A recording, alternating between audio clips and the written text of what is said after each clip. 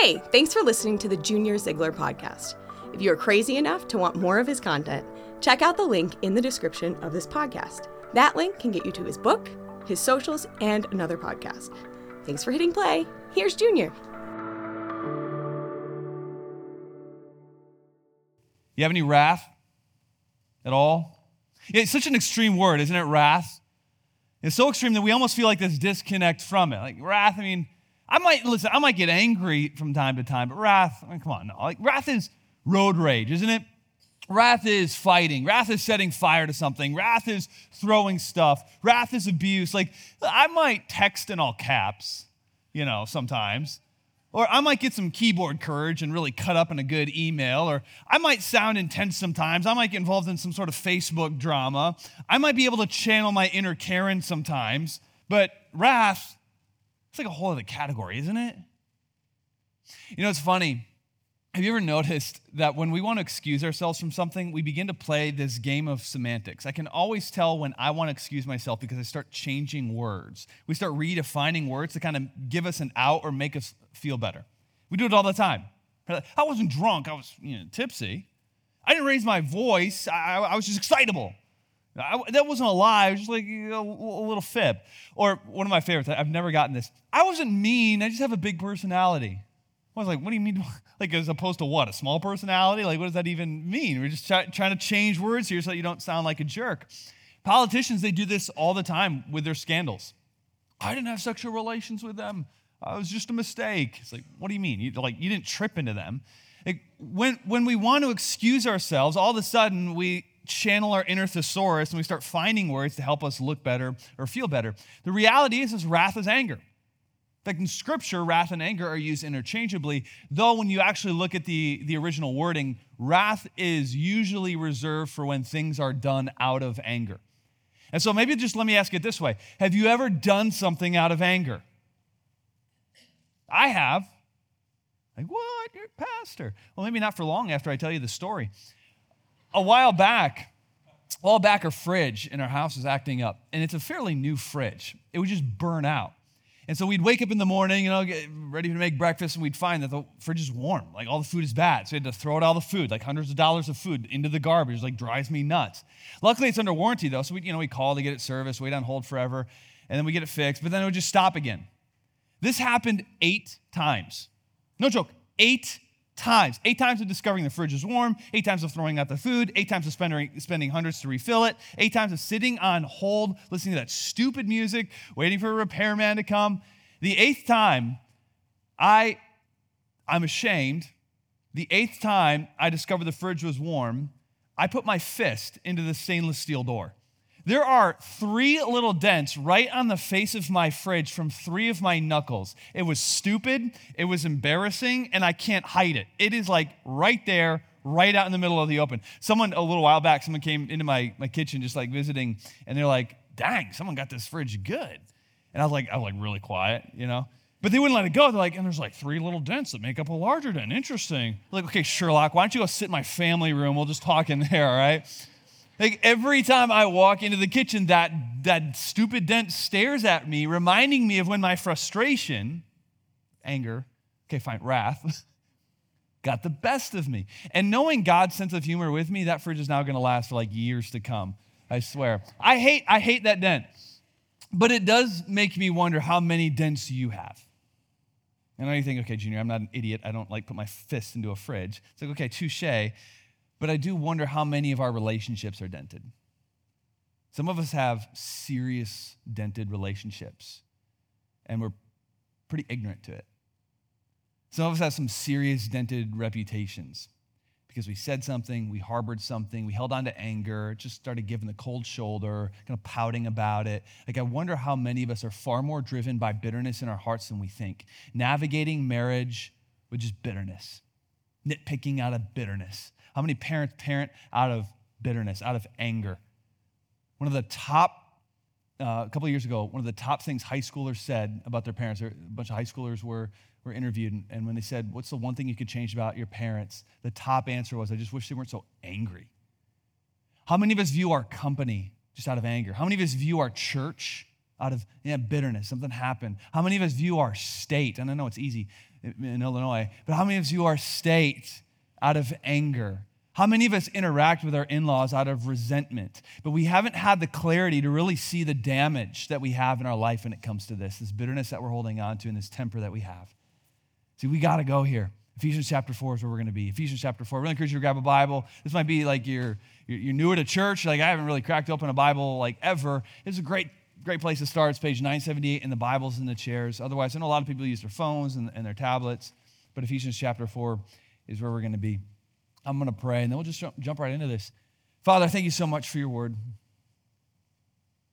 We come before you humbly, ready to receive what you have for us. That you will speak, and you will also convict. I pray that we don't fight it off. And Father, we ask your Holy Spirit to illuminate this text to us, but to also not stop there, to do what you do, and that is bring situations and faces to mind. And may we not spend these next few moments fighting all that off, but may we be completely humble and open to what you have for us right now. We pray this in Jesus' name. Amen. Well, as we enter into Ephesians chapter 4, I want you to imagine a morning horizon glow spilling into a limestone block home, slowly awakening a family from a deep sleep. This is a tired family. See, being a Christian in the first century put a target on your home and on your business and on your head. There's pressure on the husband more than ever. The finances are tight, work is hard to find, the business is struggling. His wife's anxiety over finances really wears on him. The pressure and the stress have not done him any favors when it comes to his fuse. The family dynamics in the home, they're struggling. There's lots of snapping at each other, walking on eggshells. There's just this annoyance that hangs in the air. Any sort of laughter is always at somebody's expense, or it's just laughter that's short-lived. It's gotten to the point where the family is uncomfortable with affection because they feel more comfortable in the world of sarcasm. Encouragement is very awkward for them. Little issues are handled as big issues, lots of drama. Cold shoulders have become the norm. And nobody can put their finger on it in the home, but the truth is, home is not a place that anyone really wants to be. And as soon as the kids are old enough to get out of home, they're just not going to want to come back. Oh, there's no wrathful, colossal blow-ups. It's just a culture of negativity, nitpicking, sarcasm, little conflicts, passive aggression, just this coldness. This morning they wake up in an awkward quietness that they've come to know as normal. And trying to stay out of each other's way, they get dressed, they scarf down a meal, and they get ready for church, and they walk to church, trying to put on their smiles that everybody puts on when they walk into church. And as they walk into church, their pastor reads a letter from Paul, and the pastor reads these words, "Be angry." Now, this is a difficult translation because this isn't a command. Okay, so Paul's not telling you to be angry like your favorite news outlet tells you to be angry. A better translation of this is "in your anger," meaning there will be times when you get angry. Anger is an emotion. You're going to feel it. Like sometimes I hear overly spiritual or high and mighty Christians will say things like, "Well, I never get angry. Anger is a sin." And I look at them and I think, well, it makes me angry that you don't get angry. No, it doesn't really, but like, come on, like human trafficking doesn't anger you? Like you're telling me that right now in Africa, in the Middle East, even here in the U.S., girls are being sold to old perverts, girls are being raped. That doesn't anger you? Like children are being forced into labor as slaves today. That doesn't anger you? Like it should. Anger is an emotion, and sometimes it's a necessary emotion. Periodic, bridled, well-aimed anger is sometimes necessary in parenting. I needed to see my dad get angry sometimes and put the fear of God in me.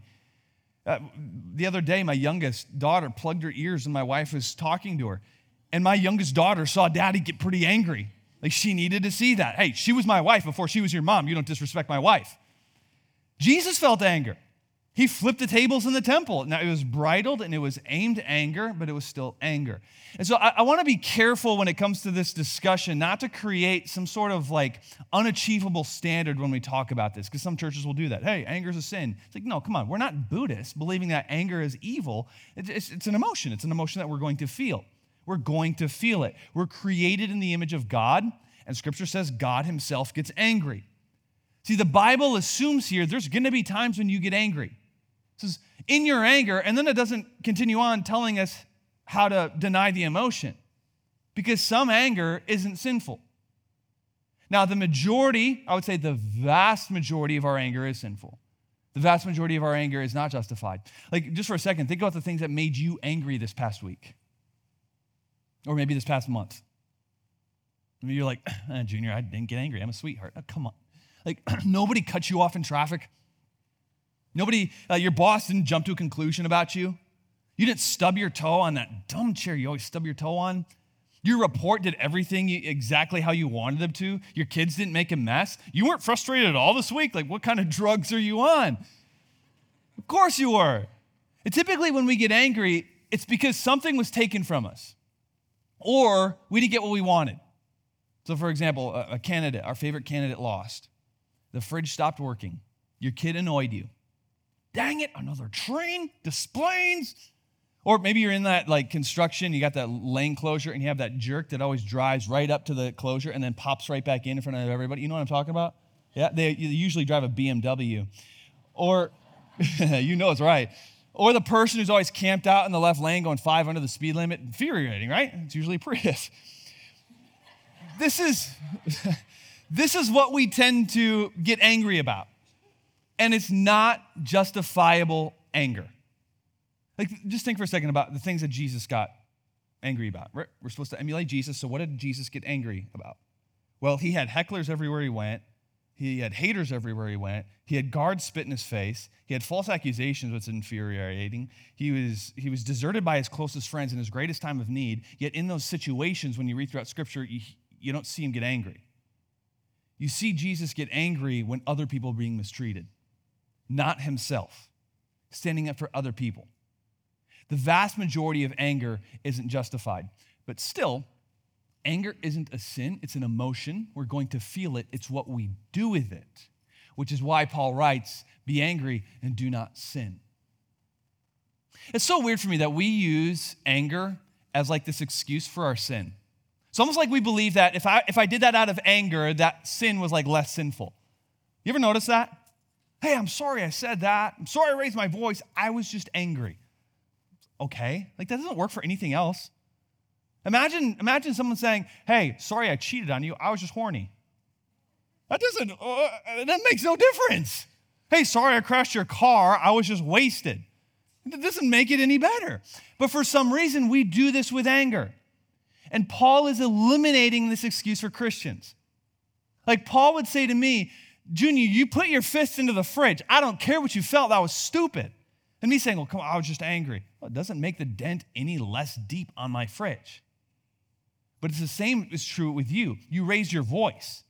It doesn't matter what you felt. You dented the culture of your home. And being angry doesn't make the dent any less deep. It's still there. Stop using our anger as a buffer for sin. It will only enable us to keep repeating that same sin. And this is where Paul starts this whole conversation. But the next phrase really hits you between the eyes. This might be a verse that needs to be like on the background of your phone. This might need to be a verse or phrase that is hung above your bed. It's not a feel-good verse, but the power in this next phrase has the potential to change your culture in your home and the culture of your office overnight. He says, do not let the sun go down on your anger. Now, come on, that's a good verse for your nightstand, isn't it? Even just like a little sticky note right on your alarm clock. Not going to let the sun go down on my anger. You know how annoying of a husband I am? I know, you can only imagine. It's a miracle I found a wife in many ways. Look at me. But this is how annoying I am. I take this verse so literally that I've kept Nicole from going to bed in order to finish an argument. Like, you can't roll over, babe. We got to finish this conversation. Not that we ever fight. I'm just saying, like, if we ever fought, of course. Now, technically, you could make the case. You could look at this and be like, all right, Paul's not being literal here. I get that. Like, yeah, what happens if you get angry after sunset? It's still a good principle, though, to take this as literal as possible. The point that Paul is making is don't hold on to your anger. It will wrap around your heart. And for the truth is, for many of us in here, this right here is our greatest problem. You keep letting the sun go down on your anger. And it's become almost part of who you are. It's now part of your leadership style. It's now part of your marriage. It's now part of your parenting. It's now part of your home. You now have that you might have some friends, but you now have that reputation. They just have a temper. So just They're just cold. They're just always going to be critical and find something because they're an angry person. Because something happened and you never had the necessary conversation about it and you held on to it, and so now you view your company through that lens, or you lost a friendship over it, or now you're just more easily annoyed by your spouse because it goes back to that thing, or you view the church differently because the sun went down and you took your anger to bed. And that anger became bitterness and it shortened your fuse, and now you're easily annoyed. It's almost like it's become part of you. It's like a parasite. I'm learning a lot about these after drinking forbidden water in Africa. Parasites are crazy. They're crazy. It's worth a try if you ever get a chance. These little guys live in dirty water or contaminated food, and once they're in your body, they attach themselves to you and they become almost like part of you. Get this, if you don't deal with a parasite, they can live in you for over 30 years. Some people will live with them their whole lives. They just get used to the symptoms. It becomes normal to carry on. It's almost like their little pet that they have in them. Now, at first, it's kind of nice. It's like, yeah, you lose some weight, and you're like, oh, not so bad. But then it destroys you. It doesn't just mess with your stomach. They hurt your liver. They impact your blood, and they can affect your brain. This little guy becomes part of you and throws off your whole body chemistry. This is exactly what anger does to you. When you don't deal with it, the sun goes down and it attaches itself to you and it affects your spirit, and you become critical as payback for whoever. It destroys how we interact with God because it destroys how we relate with others and how we lead. And we become someone we never wanted to be. Just that short-fused, cold, joyless shell of the person that God created you to be, with every excuse in the book for why you're that way. And each day the sun goes down, the symptoms of that anger become more and more normal to you. This is just who I am. So wouldn't it make sense why Paul would say, don't you dare let that sun set. Deal with it right away. Every beautiful sunset that we enjoy should be this daily reminder, I've got to deal with stuff before I hit the bed. You might need a short moment to calm down and process, a very short moment, but stop carrying the anger. Stop avoiding the conversation. Stop punishing them with a cold shoulder. I can almost guarantee you they don't care anyways. Stop waiting for them to apologize. Do what it takes each day to end the day in a healthy spirit. For your head to hit the pillow and say, I got nothing against anybody right now. That's how we were meant to live. But when we refuse to do that, we step away from Jesus because that's not who Jesus was. It's not who Jesus is.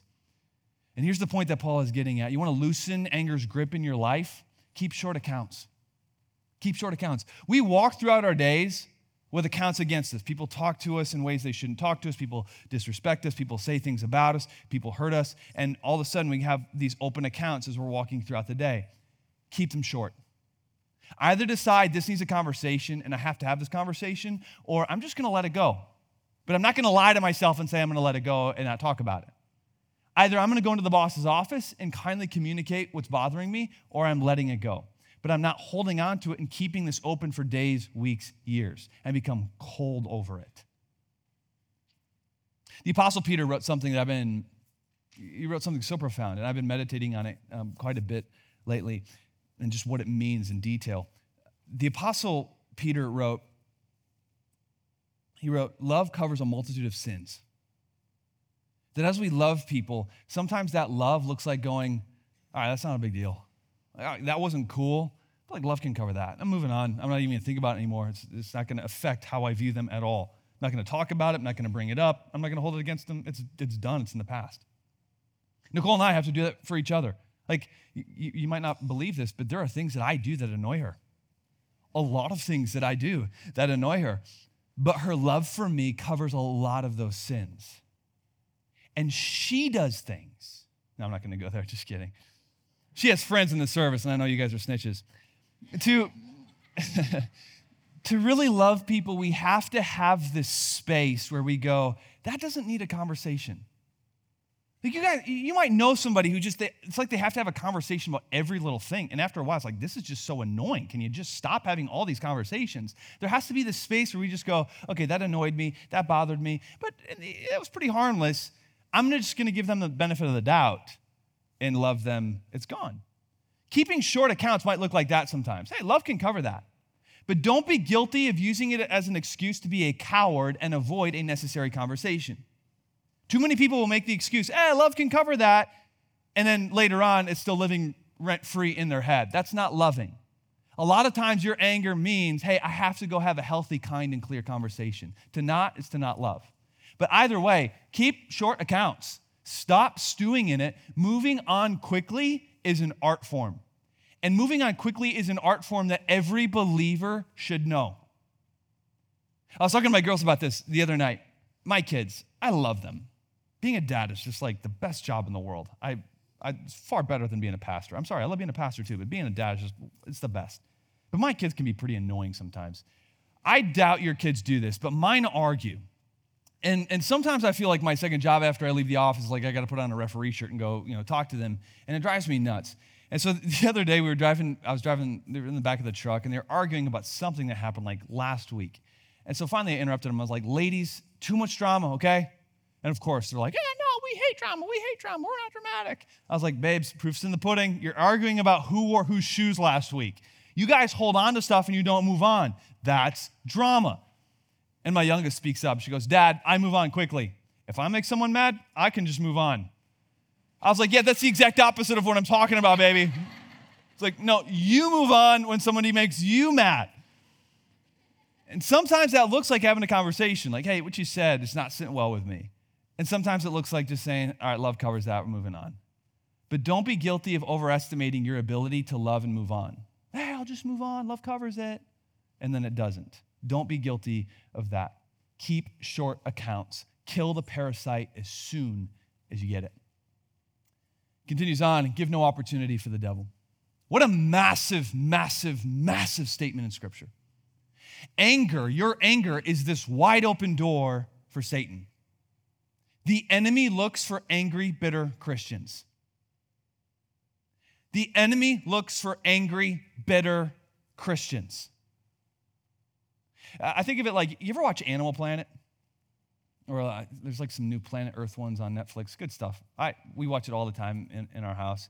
I was watching one the other day with my wife and kids, and it was this awesome scene where these lions were ambushing a wildebeest crossing. And I love these scenes because I just love lions. I think they're the coolest. My wife and kids, they always cheer for the wildebeest to get away, not me. Lions got to eat too. That and like wildebeest, you ever notice this? Wildebeest are just ugly. You ever notice that? It's almost like God had some leftover parts after creation. It's just like, I'll just whip this up. Like Adam will get a kick out of this. You'd think I'd feel a connection with him.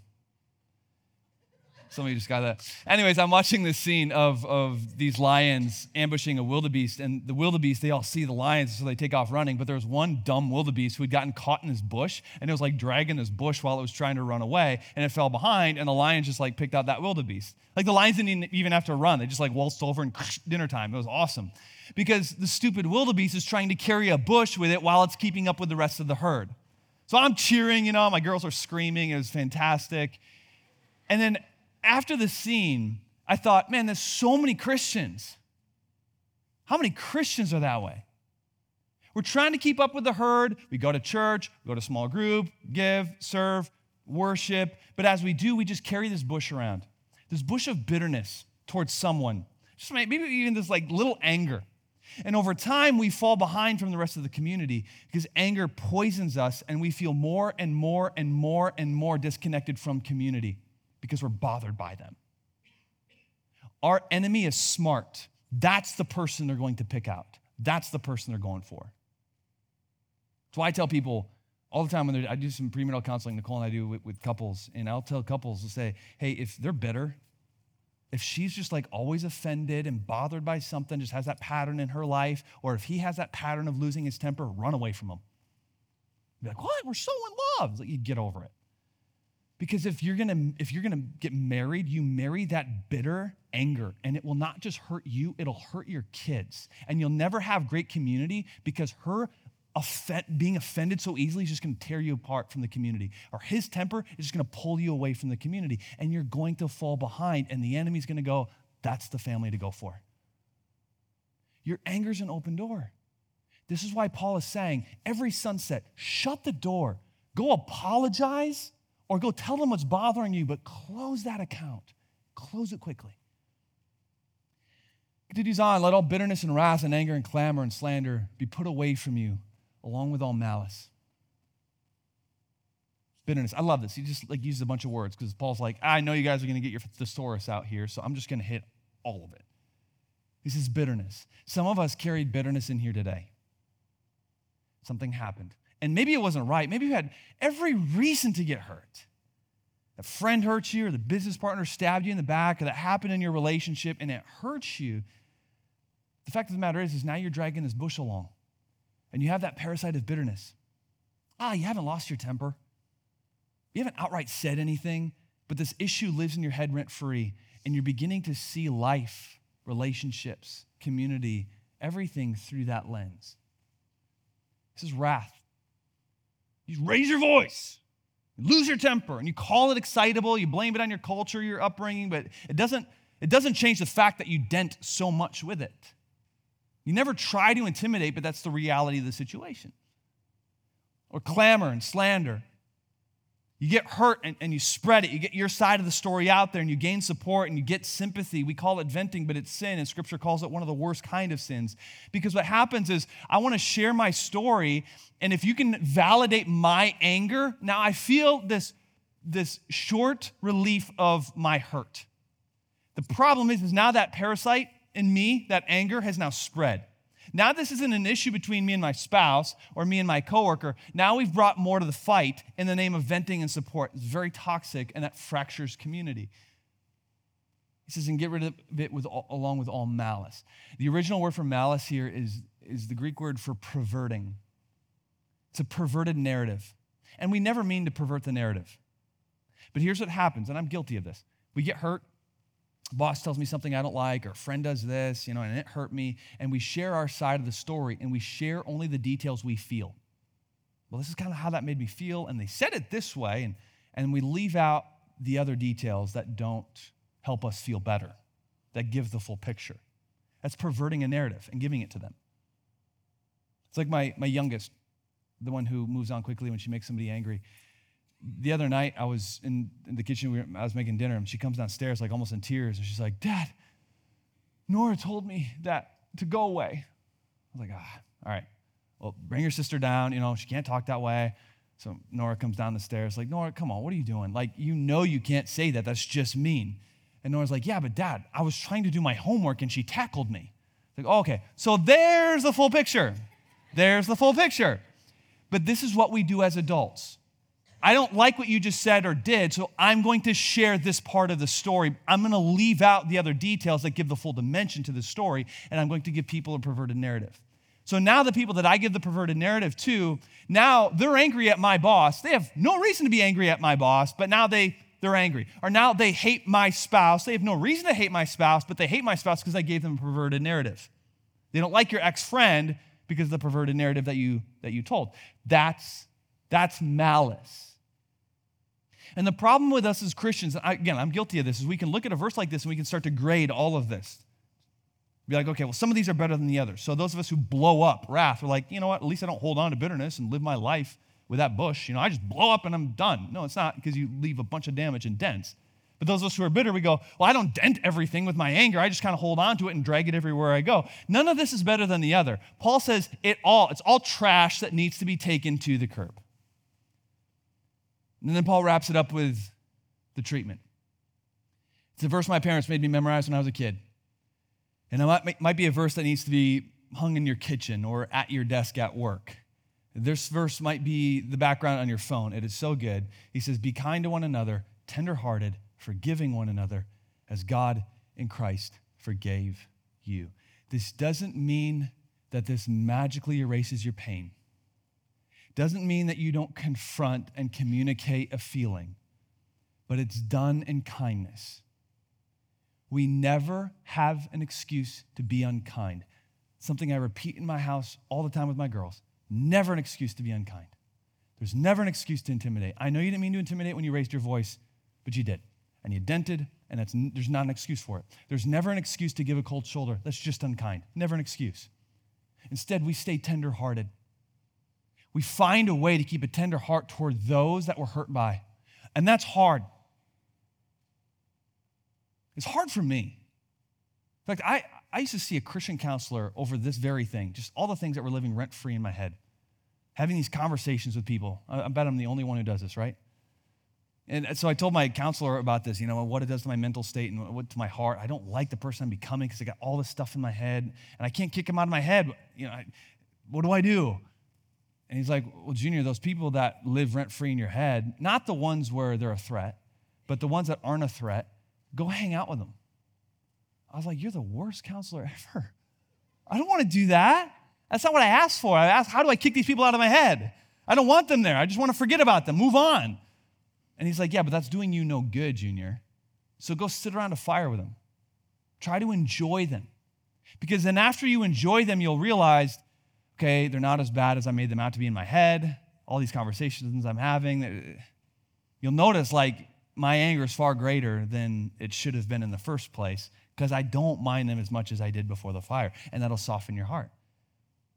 It sucks, but he was right. And now you know, if I ever invite you over to a fire, it's because I'm pretty ticked off at you. No, of course not. One of the greatest callings in our walk with God is to keep our heart tender. As followers of Jesus, God says, I want you to go throughout your day almost obsessive about how can I keep this tender, especially toward people who have angered me. I still need to confront, and I still need to maybe give the other dimension to the story, and we need to talk, but a heart of tenderness and love for them. Find ways, little tricks to keep your heart tender. One trick that I use when I get upset with somebody is I try to think, if someone was upset with my daughter, how would I want them to handle my daughter? Because I need to do that. Like, well, I want them to communicate with her. I'd want them to not give her the cold shoulder. I don't want them to cut her up to other people and ruin other people's view of her. I don't want them to blow up on her and try to intimidate her. I'd want them to communicate with her and be direct, but also be very kind and loving. So that's what I need to do. It's just like this little trick to keep my own heart tender, to go into these tense situations with people thinking, I'm going to act the way I want other people to treat my daughter one day. It's just this tender heart. You can't have a tender heart and carry anger. It's impossible. You can't. The only way to keep your heart tender is close that door as quick as possible. And then the big one, he says forgiving. Forgiving. It's the only way to release your anger. They can't do anything to make you better. And even if they could, they probably wouldn't. But if they could, do you really want to give them that much control in your life? Do you really want to give that person who you struggle with, do you want to give them control whether you live a bitter life or not? Of course not. See, according to Scripture, our only option is we got to cancel the debts. Keep short accounts and then just cancel the debts. The mark of a Christian is forgiveness. So much so that when the church fathers got together and they put the creeds and the doctrines together, the church fathers said, this is a major, major one. Our faith is seen in our forgiveness. Now, this does not mean that you just let them keep on hurting you. If somebody were to abuse my girls, I'm not going to have them come and babysit. That's just stupid. But I can cancel the debt and say, okay, this needs to happen, but I'm not holding anything against you. In fact, I'm cheering you on and I love you, but I need to protect myself a little bit here. And that's not done out of anger. Forgiven people forgive. Followers of Jesus were once enemies of God. We had an open account before God that was overwhelming. We were destined for eternal flames of hell. And yet God put on flesh and came and died for our debt. And even after all of that, we still sin against him. Yet he still calls us his own. And he treats us with grace and mercy. How can you and I have the audacity to hold on to anger when he doesn't? How can we have the audacity to figure out a way to weaponize our emotion of anger? Blow up, intimidate, gossip. How can we just fling the door open for the enemy when God has done what he's done for us? Have we forgotten what we've been forgiven of? Forgiven people forgive. And maybe the heaviest part of this whole conversation is Paul's last words. He says, as God in Christ forgave you. There is this almost scary tie between how we forgive others and how God forgives us. Jesus himself said that the measure in which you judge, you will be judged. In the famous Lord's Prayer, in the original Greek, what Jesus said was, forgive us our debts as, or like we forgive those who have debts against us. Well, suddenly that's not a prayer I really want to pray. That, God, please forgive me like I'm forgiving other people. Oh, I don't know if I want to pray that. The way you go about forgiving others is the way in which God goes about forgiving you. It's in Scripture over and over. And so our only option is just to hand the gavel to the judge. Just give him the gavel. If you're a Christian, you're on this planet as a servant, not as a judge. The problem is a lot of us like our gavels. We feel like we know quite a bit. And I feel like I can read what should have happened there, and so I'm going to make a judgment. I feel like the system got it wrong over here, so I'm going to make that judgment. The boss did that, and that's wrong, and I'm going to make that. Church did that, and that's wrong, so I'm going to make this. You're not a judge. We're a servant. We follow the one who came and could have judged. He could have righted every wrong against him, but he took the form of a servant, and he left the judging to the Father. Who are we to assume that position? We're either servants or we're judges. We can't be both. The only way to serve is to drop the gavel. And the reality is one day we will stand before the real judge. I love the comment a woman made to me a couple weeks ago. Her ex-husband was about to pass away, and so she called me and another pastor. She's like, hey, he doesn't go to your church, but could you just come and pray over him? He's leaving the hospital now. He's come home, and he's going to die in 24 hours, so can you just pray over him? And so I walked into the room, and she was there, and the new wife was there. And then there's, of course, the guy in the middle who's dying. So this is super kind of weird, right? I said to the ex-wife, I was like, so it's really interesting that you're here, the ex, and she's here, the one that he left you for, and there's peace. You guys aren't fighting right now. I expected to get the popcorn, And she said to me, she said, yeah, well, when he left me, I was hurt, and I was angry. I just decided, though, I'd rather God judge him than me. I was like, that's, I thought it was a funny statement. I started laughing, but then I was like, no, wait, that's brilliant. That's beautiful.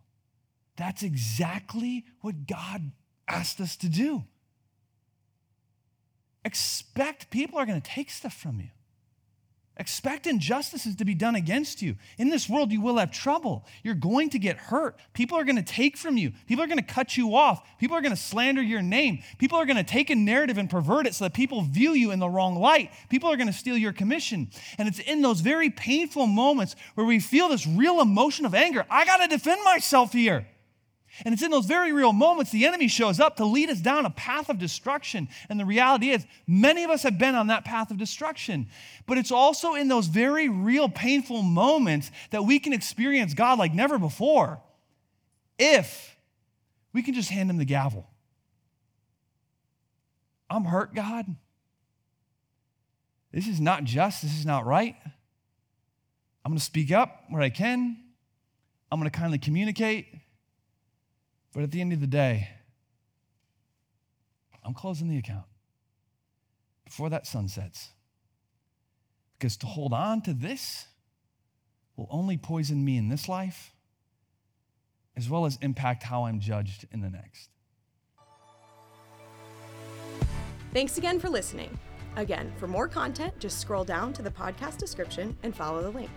Before we call it, would you be kind enough to share this podcast? It goes a long way. Blessings on you today. See you next time.